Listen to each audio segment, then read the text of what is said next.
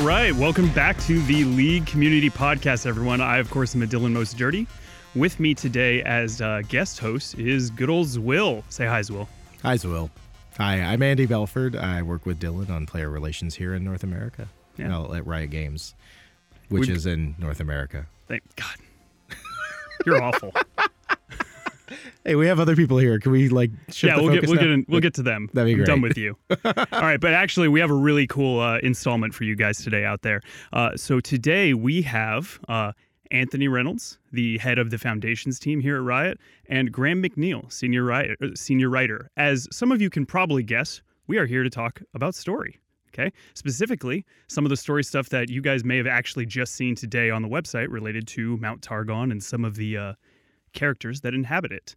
If you haven't read that new site, I highly recommend you go check it out. For those of you that have, we'd like to dive a little bit more into what exactly is going on behind the scenes with the story guys today. Say hi, guys. Hi, guys. So, why don't we actually say, hey, Graham, would you like to say hi to the folks listening at home? I certainly would. Okay. Hello to the folks back home. Okay, and Graham, can you tell everybody what it is that a senior writer does here at Riot Games? Senior writer basically tries to block off as much of his calendar as possible so he can get writing a lot.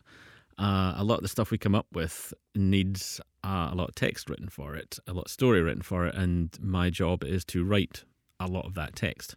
Okay, and Graham, you've got a bit of a storied background, right? Where do you come to Riot from? Well, I've come from the UK, and I used to work for Games Workshop in their design studio, writing army books and codexes, and then I've spent the last 9 years being full-time freelancer, writing novels, comics, short stories, game cinematics, and all sorts of things. And from there to Riot, working in Foundations team with Ant. With Ant. And speaking of Ant, what do you do here at Riot, sir? Hello. This is the foreign accent edition today, isn't it? It's wonderful. Yeah.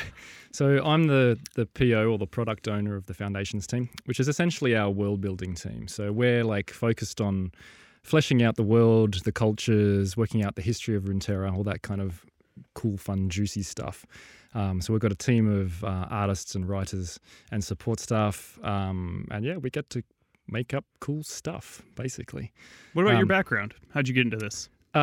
Similar kind of background. So I've also got a background in long form prose with writing novels and different game supplements, different bits and pieces for different computer games here and there, and tabletop stuff.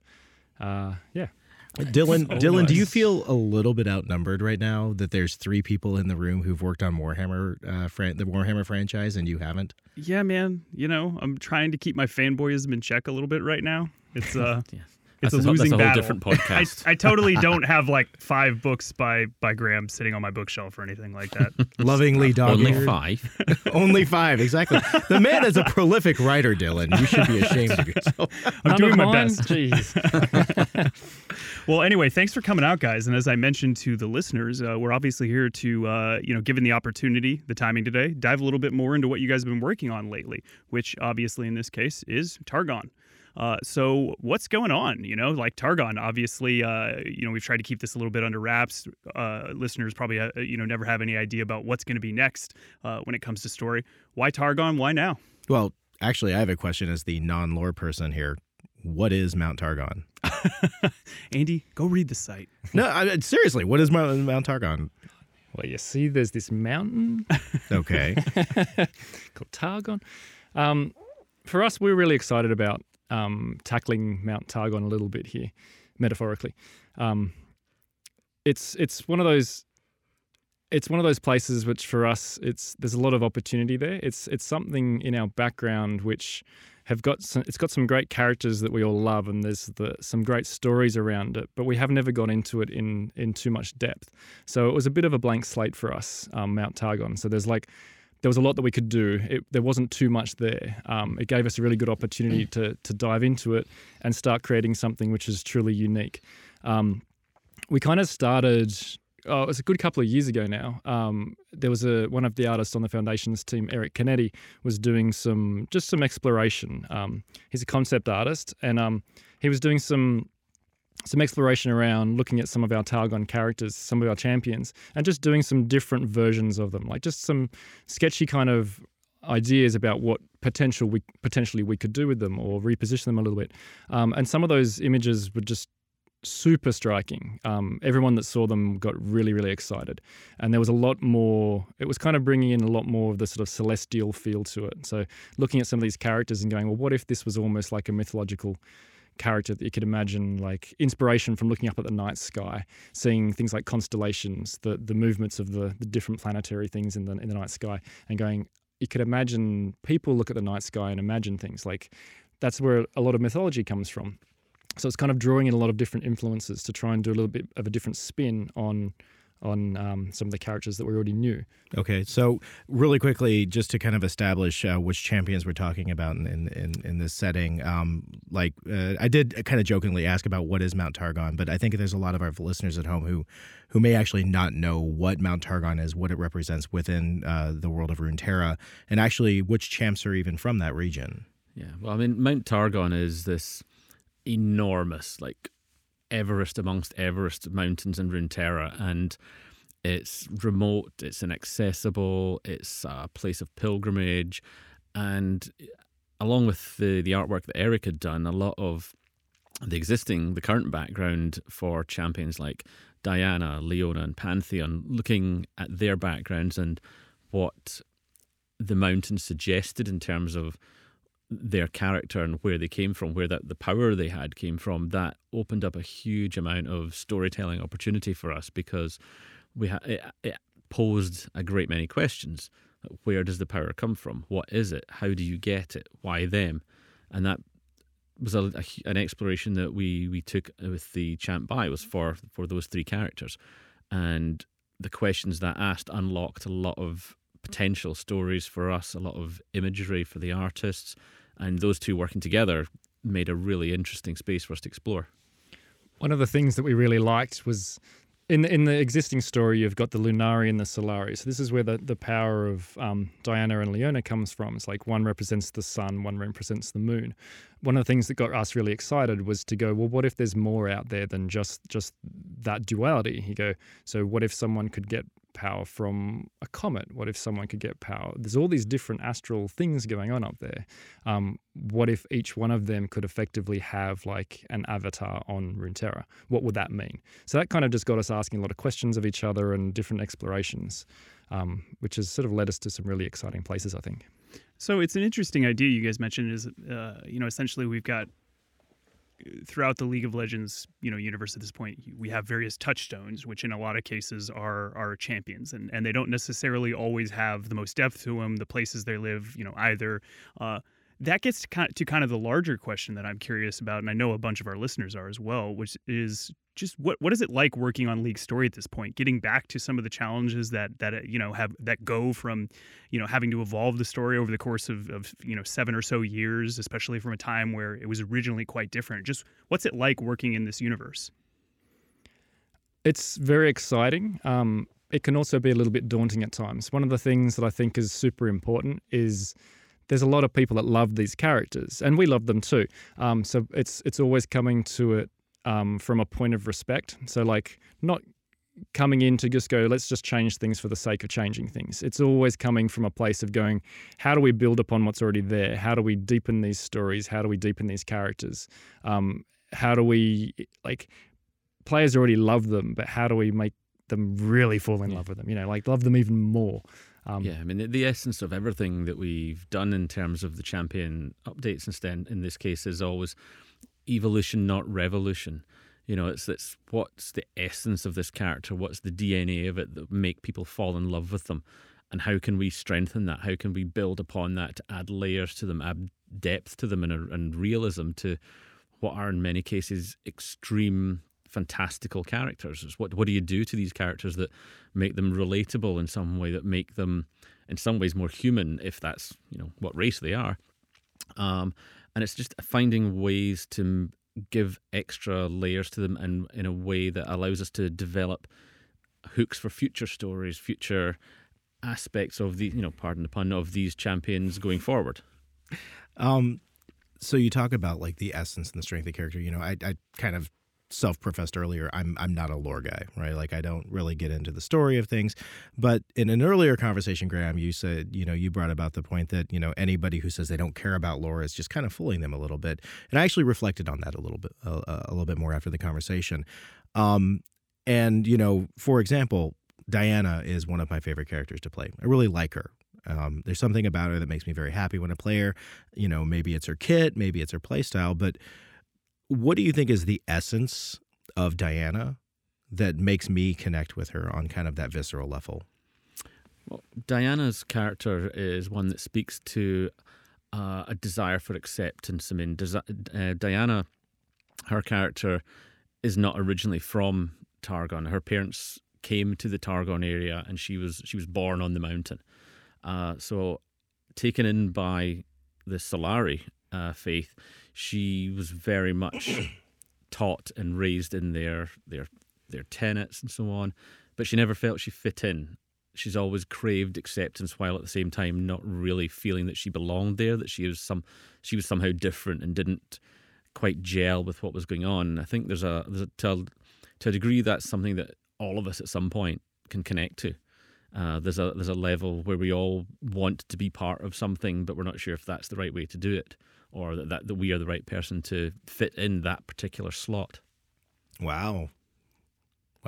It's deep, man. It's very deep. Hey, I'm getting self-reflective right now. But for real though, like I've encountered this myself already with these new story efforts, and it's tough again because there's so many champions, but I know and so many places. But in this particular case, reading the Pantheon, fiction that just went out, along with everything else, I was consumed with the feeling of wanting to play Pantheon and knowing that the next time I do, I'm honestly going to be more into it. Which is fantastic. That's exactly the kind of reaction we hope for. Like every one of these pieces that we write, it really is with the aim of going, what can we write that would like someone who loves this character would read it and just go, yeah, that's my Pantheon. He's awesome. Or someone who doesn't play him would read it and just go, actually, this guy's so cool. I really want to play him now. Yeah, that's the sort of mindset that we really hope. Like that's how we write those. Mm-hmm. So it's gratifying to hear that when that actually exactly. And works. It's a sort of a motto almost that, and I've held true to in all the things that we create over the years, that if you're writing something about a particular champion or a particular army or something, and you don't want to go off and then play it, you're doing something wrong. Sure. And I was writing the ones I was doing. I was writing them and going, yeah, I could go some of this right now. That's a good point. We hadn't covered that. I believe you wrote 2 of them, yes? Yes, I wrote the overview of Targon itself, based on all the discussions and explorations we'd had, and I did Diana and Leona. Gotcha. And that leaves you having done Pantheon. Yeah, Pantheon was my one. Excellent. That's some pretty weighty material, especially kind of in the the collective like ennui of the League community itself. Like Diana and Leona, I think, are one of the most celebrated rivalries / ships / whatever you want to call it. And that was definitely something in writing in them and talking with the other guys and gals in the team that we wanted to preserve that, because that of those 2 champions, that's kind of at the heart of their relationship, that antagonistic I want to kill you relationship, but that isn't all there is to it. There's more deeper layers to that will come out. The more you read it, the more you read one and the other, you think, wait a minute, there's connections here that I didn't know before, and hopefully we can deepen that and take that further on at some point. Okay. I mean, because we love the characters, and I think if we didn't, then we shouldn't be writing them. Like it to me, it always comes across. You can tell if somebody's really excited about what they're writing, and if you just feel, they don't really get the character or this place, you can kind of feel it. So we have to fall in love with these characters, I think, before we can write about them. And if we can't, then we shouldn't be writing about them. And we met up with a lot of the folk who originally designed the characters, just so we could get a handle on the original thematic behind them, to make sure that we weren't taking them in a direction that the original designers hadn't intended, and that would be contrary to what a lot of the fans and the players out there would think it was going to be. Something else that we try and do a bit as well is, Riot's great because everyone is massive League fans, obviously. So you got the whole place is filled with super passionate Uber fans, essentially. So it's a great audience to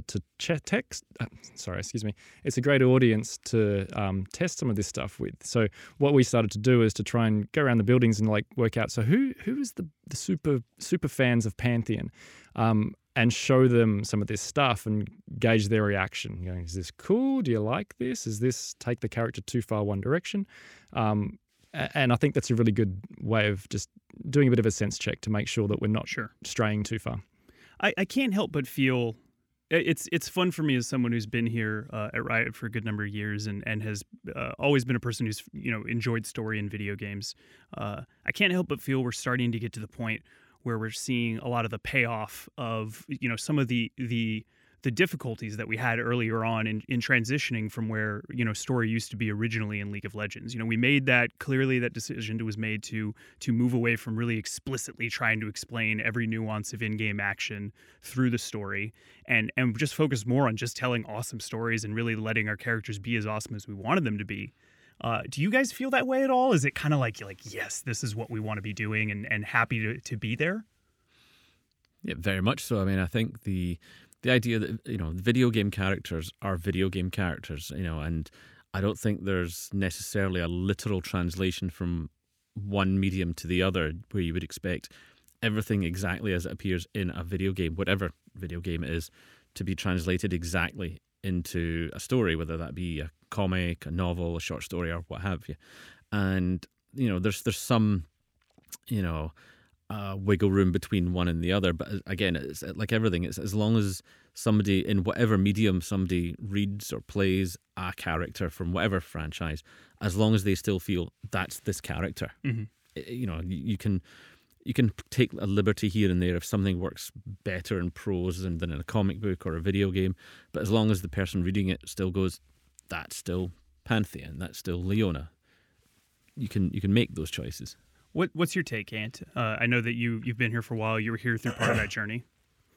Yeah, the opportunities I think we have for storytelling going forward are huge. Like we've got a world here that we're continuing to delve into and deepen our understanding of, which is a really exciting place to tell stories. And we've got this huge, big range of characters. The good storytelling is all around good characters, and we've got such a big range of them. It's very exciting. I think we're going to be doing great things going forward. Who are in your experience the most difficult champs in League to write for? So far, none of them, but there's a few of the very non-human, very alien characters I think will be tricky to do something for, but Fiddlesticks. Often, actually, Fiddlesticks would be great fun really? to do. Oh, no. Hey, kudos to you. You're more creative than I am. It's somebody, and I think sometimes often the ones that are the most challenging offer the most fun, because you've got to really engage that storytelling instinct, that way to find a connection with something like, for example, a character like Rammus. Writing a story from his point of view or about him would be, I think, very challenging, because who knows what Rammus thinks, or does he talk? What does he do? How does he do things?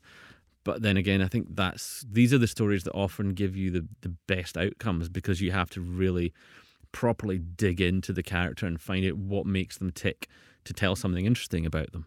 I think the challenge with Rammus would be finding a way to convey inflection in the words "yup" and okay. Exactly. Well, there would be a lot of thinking. Rammus would be doing a lot of thinking. Well, Terry Pratchett managed it with just ook, with the librarian. Yep, that's true. Wow, so. Terry Pratchett reference. I love it. What is it? I love the. I'm going to reference a very base show right now, but I love Family Guy, where they have like, or is it American Dad? I can't remember. It's one of those. Same show. Same show. All of his shows are basically the same. But they have like. Sued. We are going to get sued.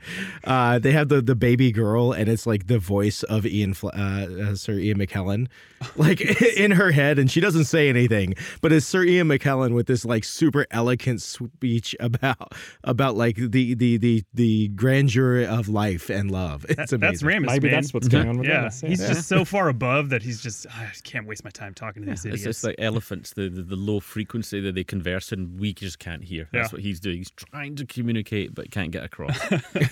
All right, to get back on track a little bit, I think something that a bunch of players in general, and I'm assuming a high number of our listeners are interested in, is kind of just the plan going forward. And on the gameplay front, players might not know exactly what's coming up, but they get the general idea that we'll be patching every 2 weeks, and that there will be off-season balance changes, that type of thing. We're progressively moving through the champions and updating them, and we have a sense of the same thing on the story front in that we seem to be kind of moving from location to location, clustering the champions around those regions in terms of hitting them all at once. Is that kind of the approach that we have going forward, where players can expect similar things as to Shadow and Fortune and Targon in terms of story delivery, or are we kind of all over the place?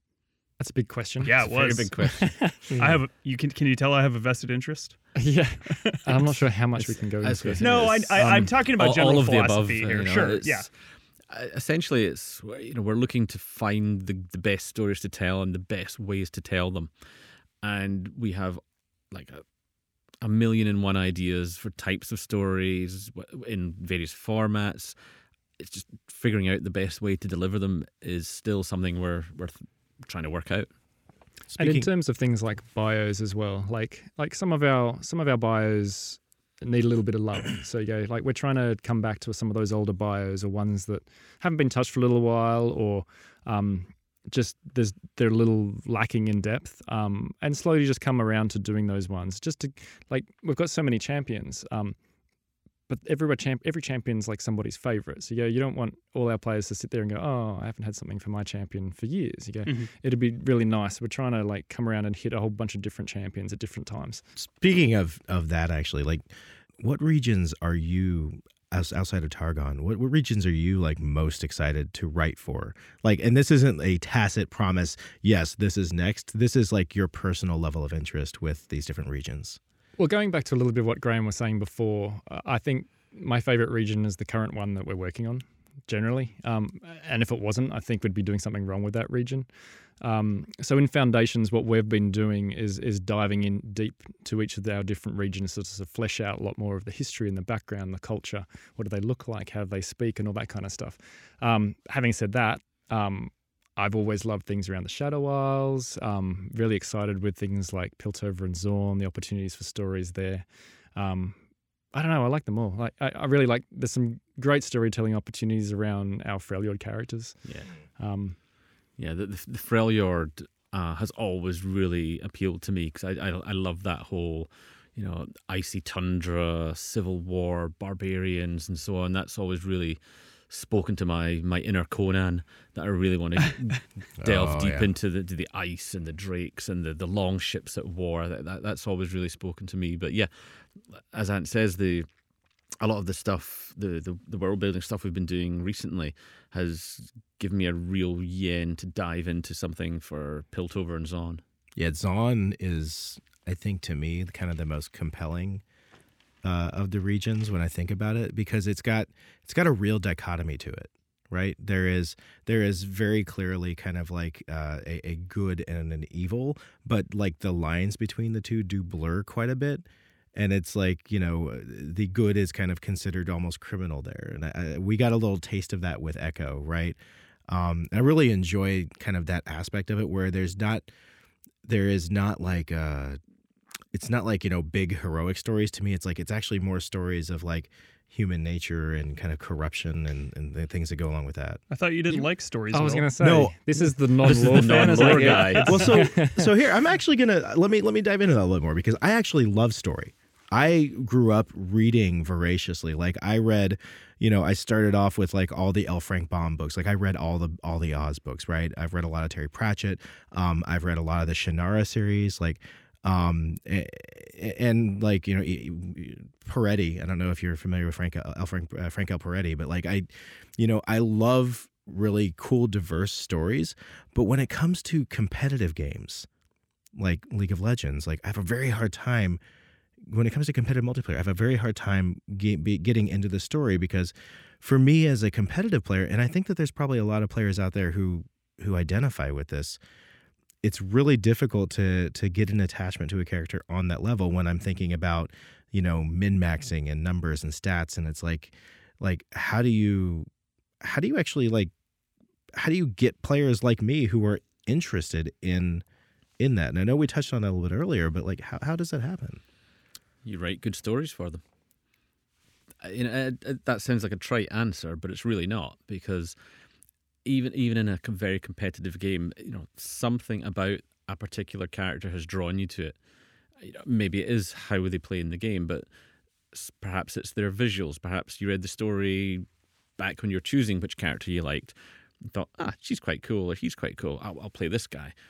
But I think at some level, we're all drawn to story at some, even if it's just because I like how they got their sword or something like that, or their VO. Their VO, yeah. That is story as well. Dialogue tells a story.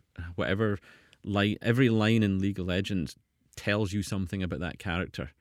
And I think every part of the story, the background, the color text, the VO, the look, the gameplay style, that all tells it's a story of a sort. And I don't, there's no reason why you can't have and be both. You can be the super hardcore competitive person that's playing to win and crush your enemies before you, and play like the story. You can main Pantheon, love him to bits as a character and how well he plays in the game. Sure. And then you can go and read his story, because there's some great stuff about him. There's answering some really cool bio and color text for him that will, I think, any hardcore Panth player is going to go, this is great. I really want to know more about this guy. And if we can get even just a tiny little hook of that in someone, then job well done. Because I think that is really important. I think even the players that say, I'm not really so much into the lore, but they've soaked up so much of it through osmosis. They get to know these characters anyway, just through playing them and hearing their VO lines and stuff. So they've already got a pretty solid understanding about what our champs are. So you put that into one of those characters into a story, and they're instantly going to know, that is the Pantheon that I know, or actually that doesn't feel like Pantheon.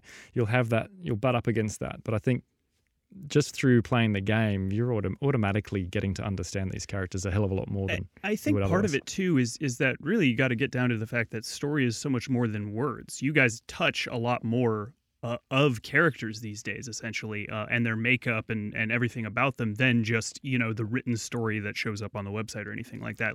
Imagine if Garen was just a stick figure who didn't have any lines or anything. Well, and particularly the guys that are working on the champs and stuff. There's so much more work that goes into building who a champ is, and what do they sound like, and what's their attitude, and what's the way that they move, and all this kind of stuff. There's an awful lot of work there that is more than just the bio written on a page. Yeah, I mean, everything you see when a champ finally hits is literally the tip of the iceberg to all the stuff that has gone into establishing who they are, what they sound like, what they look like, how they play, and that all of that material is grist to the mill to making that character what they are. It's interesting you talk about how much of the story goes into the actual character, even down to the animations and the art style and stuff. How much, and the reason I ask this is because August Browning, Gypsy Lord, was in here about a month ago or so doing a podcast about Jin. And he talked about how his creative process as a champ designer is that he actually starts from a place of having a concept for a character in his head, right? So how much does narrative and foundations, how much do you all contribute to the creation of that concept, and what's that collaborative process like? I mean, the champ guys will probably be able to speak closer to that. Okay. So I've worked on one champ. So I worked on Callista to see that sort of through. But my focus has been on Foundation. So we're kind of coming at it from a slightly different side. But it's highly collaborative. I think you're going to have one of the champ guys on soon, so they can probably talk a little bit more around. We grab them every time. Every single time. Yeah, cool. Well, I mean, you said you worked on Callista. So what was that experience like for you on Callista? Super collaborative. So it's the way that those guys tend to work is it really is the narrative side of things, the art side of things, and the gameplay side of things all coming together. And they should all be when that works really well, you get this super cohesive champ where each part of that reinforces each other. So you go, the voice of the champ is reflective of how they fight in the game, in the gameplay, and it's also reflective of how they look. And all these kind of things, they all work in synchronicity to create this fully rounded character.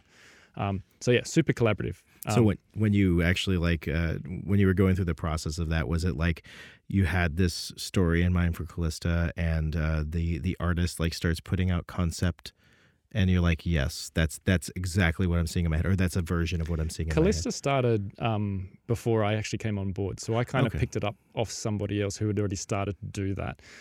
It started from a story sketch from one of the guys, Odin, I believe it was, and he just had this concept for this character. And it was just a rough idea, but it inspired the rest of the team, and that's a big part of it. I think if you can create something, whether it's a piece of concept art or a gameplay mechanic or an idea, a narrative hook, and you can excite the people around you, you go, well, that's how these kind of things tend to work. You excite the people working on it around you, they get excited in turn, you sort of bounce ideas back and forth, and that's when you get that really exciting sort of bubbling creativity cauldron. Very cool. Sorry to tangent us so far off topic there. There was a really neat string. I kind of wanted to pull at that a little bit. Well, it also applies to what you guys are doing as well. I mean, you mentioned that the latest imagining of Targon has its first roots in art. Yeah, definitely. I think you had talked a bit about what kind of struck you guys there, but let's talk a little bit about that. Like, obviously, you had what Targon, what we knew about Targon in the past. You had what we knew about those characters in the past, and you've talked about fleshing it out. Where is Targon going in the wider sense of Runeterra? Like, what does it represent? What is its place in the world? Well, Targon is very much. It's kind of like I say, it's a place of pilgrimage in the world. Those who go there are the ones who are drawn to the mountain. It's a journey that they feel they have to make for various reasons. And when you get to the mountain, which is in itself an arduous, difficult, life-threatening traveling across, the whole country to get there, journeys of months and years to get there. And it's as much a spiritual journey as it is a physical one. And even when you get to the mountain, this thing is towering, it's piercing the clouds. Its tip, you can't even see it.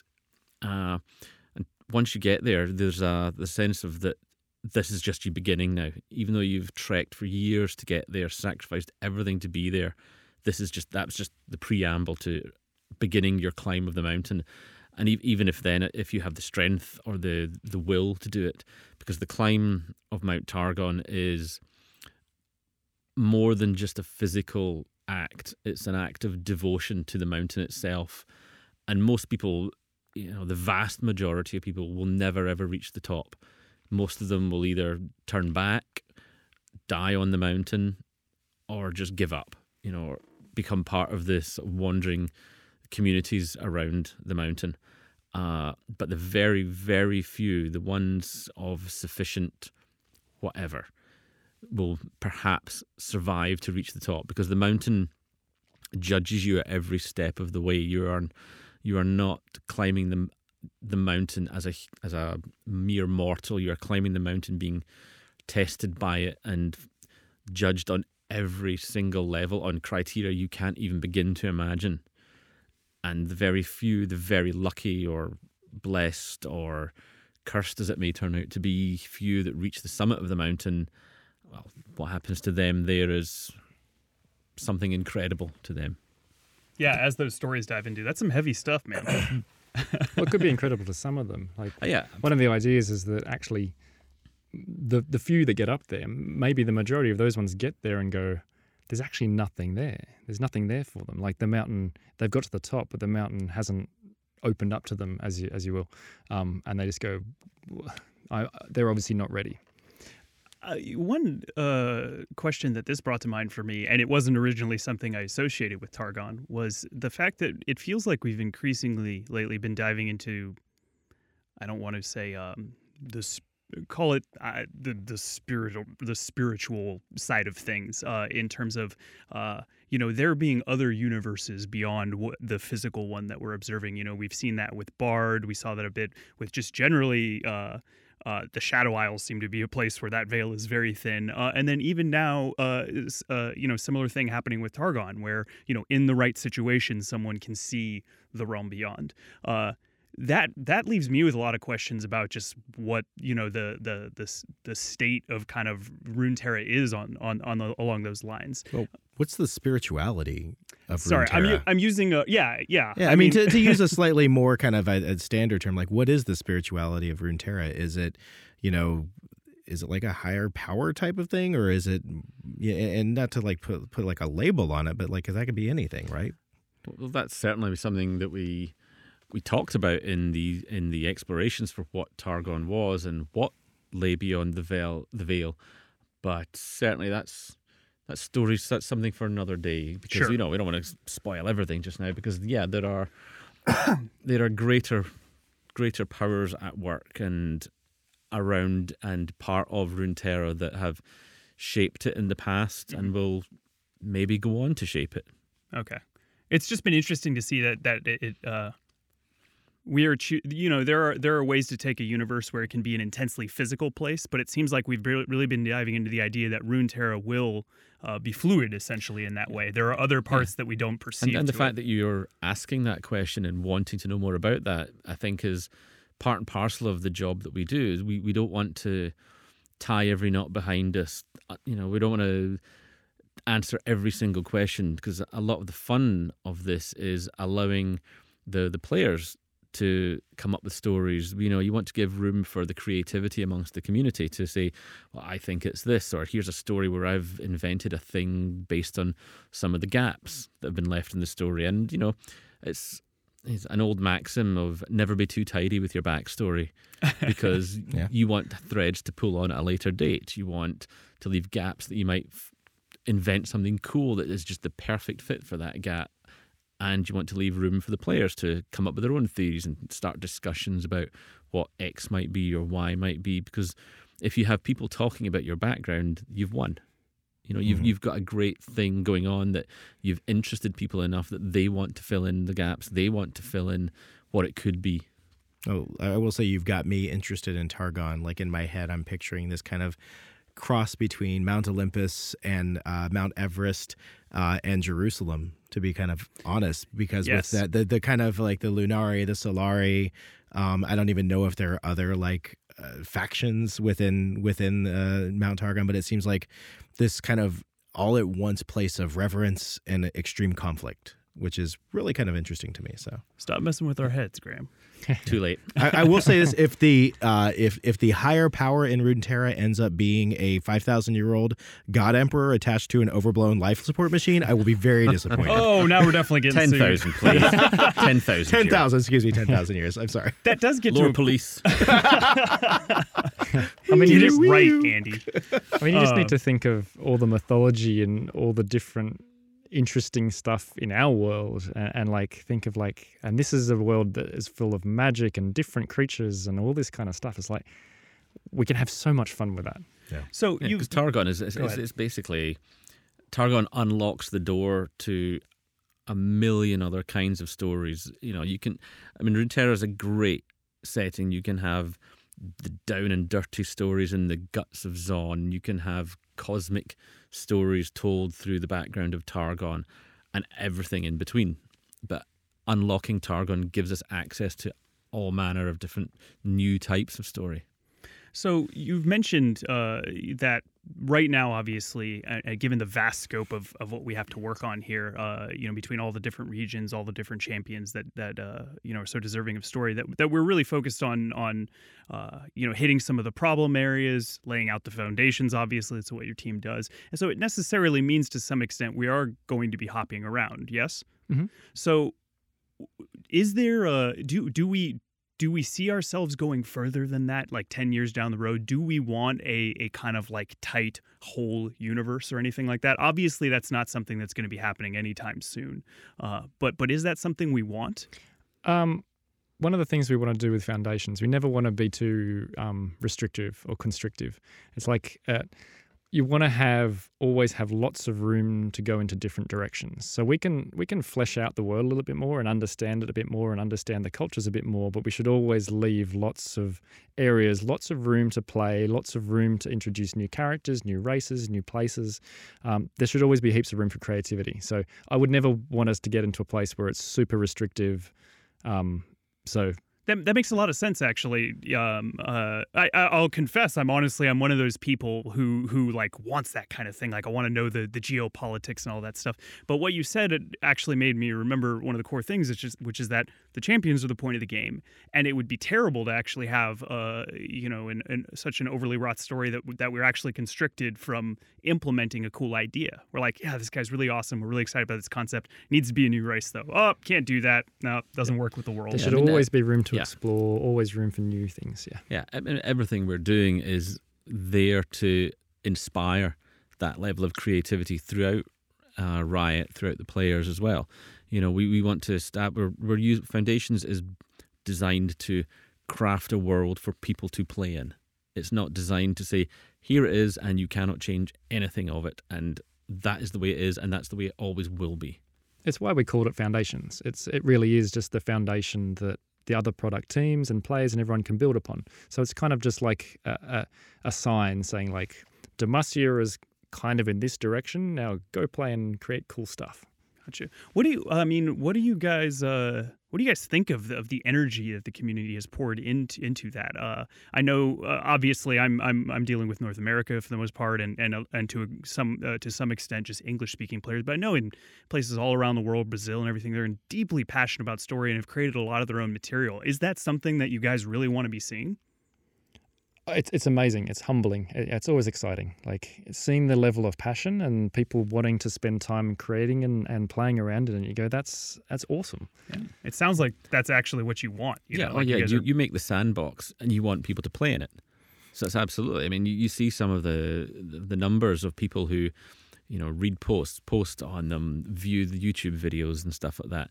And it's mind blowing the kind of numbers you're looking at here. So yeah, it's hugely inspirational, humbling. It's all those things and more. By the way, Graham, in the context of the League of Legends community, sandbox means something completely different. Just danger. Not only are we getting sued, now the podcast is getting shut down. Really messed up. I've got a question for both of you. We kind of jokingly talked about earlier about both of you being kind of prolific writers and having been doing this for a long time, telling stories in the prose form. Graham, you've obviously explored other mediums, and I'm not 100% familiar with all of the different mediums you've explored, but as writers and as we are delivering a lot of our new storytelling in the prose form, do you feel like this is still the right way to do this, especially considering that, like, in today's day and age, people have an attention span and we have metrics to prove it of 45 seconds, right? And if it goes beyond 45 seconds, they immediately click away. Is this still the best way to tell a story? I'm glad you're here as well, because that's the harder version of the question I was going to ask. I'm clearly fanboying a little too hard. Yeah, I'm obviously biased in this regard, but I still think that prose is an absolutely valid, long-form prose, an absolutely valid way of telling a great story, because the depth you can get into in a story like that is beyond what you can get in almost any other medium. Right. Having said that, okay, go ahead. Sorry. Having said that, I think the different kinds of stories that the kind of threads and arcs that we would love to explore are designed more in the case of, this is the story, find the best medium for that, whether that is in comic form, prose form, audio, splash art, MoGraph, whatever. Like I say, I'm biased in my personal preferences for prose, because that's the thing I love doing the most. But I think if you build it, they will come. If you write a good story, people will want to read it. Because the more you write that is engaging and really plays to the strengths of the universe and the champions, people read it, people start talking about it, other people want to read it. Well, what's this thing these guys are talking about over here? Well, I should probably go and read that. And you tell good stories, and that will, by its own quality, bring people to it. So outside of the written word, what medium are you two most excited about? Well, I mean, I think about stories, and it's the same sort of stuff that I think gets a lot of us excited. It's like we don't stay with one form. Like I go, well, how do I consume stories? You go, well, I read comics, I play games, I watch movies, I watch TV, I read books, I read magazines, I'll read stuff on my phone. You go, none of these things mean you can't do the other ones. You go, they're all awesome in their own way. Parts. Yeah, and I think certain stories just work better in different mediums. You go, some stories really work better as a visual thing. Some stories demand to be like a huge, big, weighty epic tome that you need like weeks and weeks and weeks to read. Other ones work really well as a 5-minute little round, nicely neat story. I think all of these things are cool. Like, and I don't think like pursuing one doesn't mean that we can't pursue any of the other directions. I mean, there's a parallel with this podcast, in fact, and some of the other stuff that our team is working on, which is that League is so big and the community is so varied and so deeply passionate about so many different things that not everything has to hit every single player either. And there's an awesome side of that, which means that you can hit some players, really hard in terms of those things that they're really passionate about consuming. It's like you said, prose is not going to be for every player. Things like videos might be more widely accessible, but there are still so many players that do want to see that prose as well. And we want to cater for everybody's tastes. Absolutely. And I've spoken to players that like love the world, love the characters, are not great at playing the game, but they want to have other opportunities to experience these characters and play around with us. They love some of the stories, they love some of the things like the echo comic, different ways of absorbing some of the information around these characters. Some of our best cosplayers that we've seen out in the community don't play the game. Yeah, and all these different things allow different entry points to the game. The game is a way in, the stories are a way in, and there are, there's plenty of licenses out there where there is game, there is books, there is comics, and not everybody partakes in all of them. But as Ant said, each one is an equally valid entry point to that franchise. Look at Marvel. I mean, it's one where I guarantee you the vast majority of people who are fans of like the Avengers films and of Iron Man films and whatnot, like none of them have ever even like touched a comic book. Like I would say, I'm being bold with this assessment, but like I would say the overwhelming majority of those people, like, because as a comic book fan, it's like if those people were out there buying comic books, the comic book stores would be a whole lot more busy, and like a lot more of them will be much more successful, right? So yeah, I hear you. Like, not every single medium platform is going to be for everybody, but the important thing is that we're providing enough options. There's a way in for anyone, whatever your preferred method of consumption is. Absolutely. So we're going to wrap things up, but I am curious about one, getting back to what we were here for, which is obviously this cool Targon drop that just happened. What is the little element that you guys are most excited about? The favorite little line you wrote, or just the thing that you're most excited about players learning about these characters? Just little things. What are you excited about? For me, I think it's the fact that the world just got a whole lot bigger. The idea that this is not just a terrestrial world, that there's a lot more to it. Absolutely. I mean, I asked a question about that. I was definitely excited to learn that. What about you, Ant? I was going to say the same thing, so you stole my line, really. Figure something out. I'm always excited to see players' reactions to new things like this, because it is a development, and it's we're building on something which is already there, but there's also some things which are perhaps a little bit different. So it's always kind of exciting and a little bit scary to see, so are people going to embrace this or not? I always find that exciting. Yeah. It's always exciting and daunting when you put a piece of that you've written out into the world, because none of us put anything out there that we're not proud of, that we don't think this is good. People are going to love this. I think they're going to really get this. But you never know. Some things you write that you think are the best thing you've ever written, some people might hate it. Some things that you've written that you've struggled with, you think it's good, but you're not sure, and everybody loves it. And you never know. And that moment of finding out what people have responded to, and a lot of the times that will be something that you never even thought of. You'll have written a particular line and it's just part of the larger whole. Sure. And people will seize upon, that particular line, and they take that in directions you never intended when you wrote it. And that's finding how people enjoy your work or not, or how people interpret it and what they take out of it is always exciting, because in almost every case, they take meanings from things or interpret things or run with it in directions that you didn't intend. But when you look at it, you think, actually, you know what? Yeah, I could see how you'd think that. And that actually adds something really interesting to that character. Because, once they're out in the world, they belong to the players after that. They can take that and run with it any way they want. And finding out the directions that they're going to take something in is fascinating to watch. Absolutely. Anyway, want to thank all of you listeners out there for coming out to listen, to give us a listen. Want to thank Graham and Ant, obviously, for taking the time to come talk to us about this. I know you guys are super busy. So all of you out there, make sure to listen, subscribe, like, follow us, tell me how bad I am, tell Andy, of course, how great he is. At least that's what he'd like to think. And we will be back next week with the next installment. Until then, take care. Thank you. Cheerio. Bye-bye.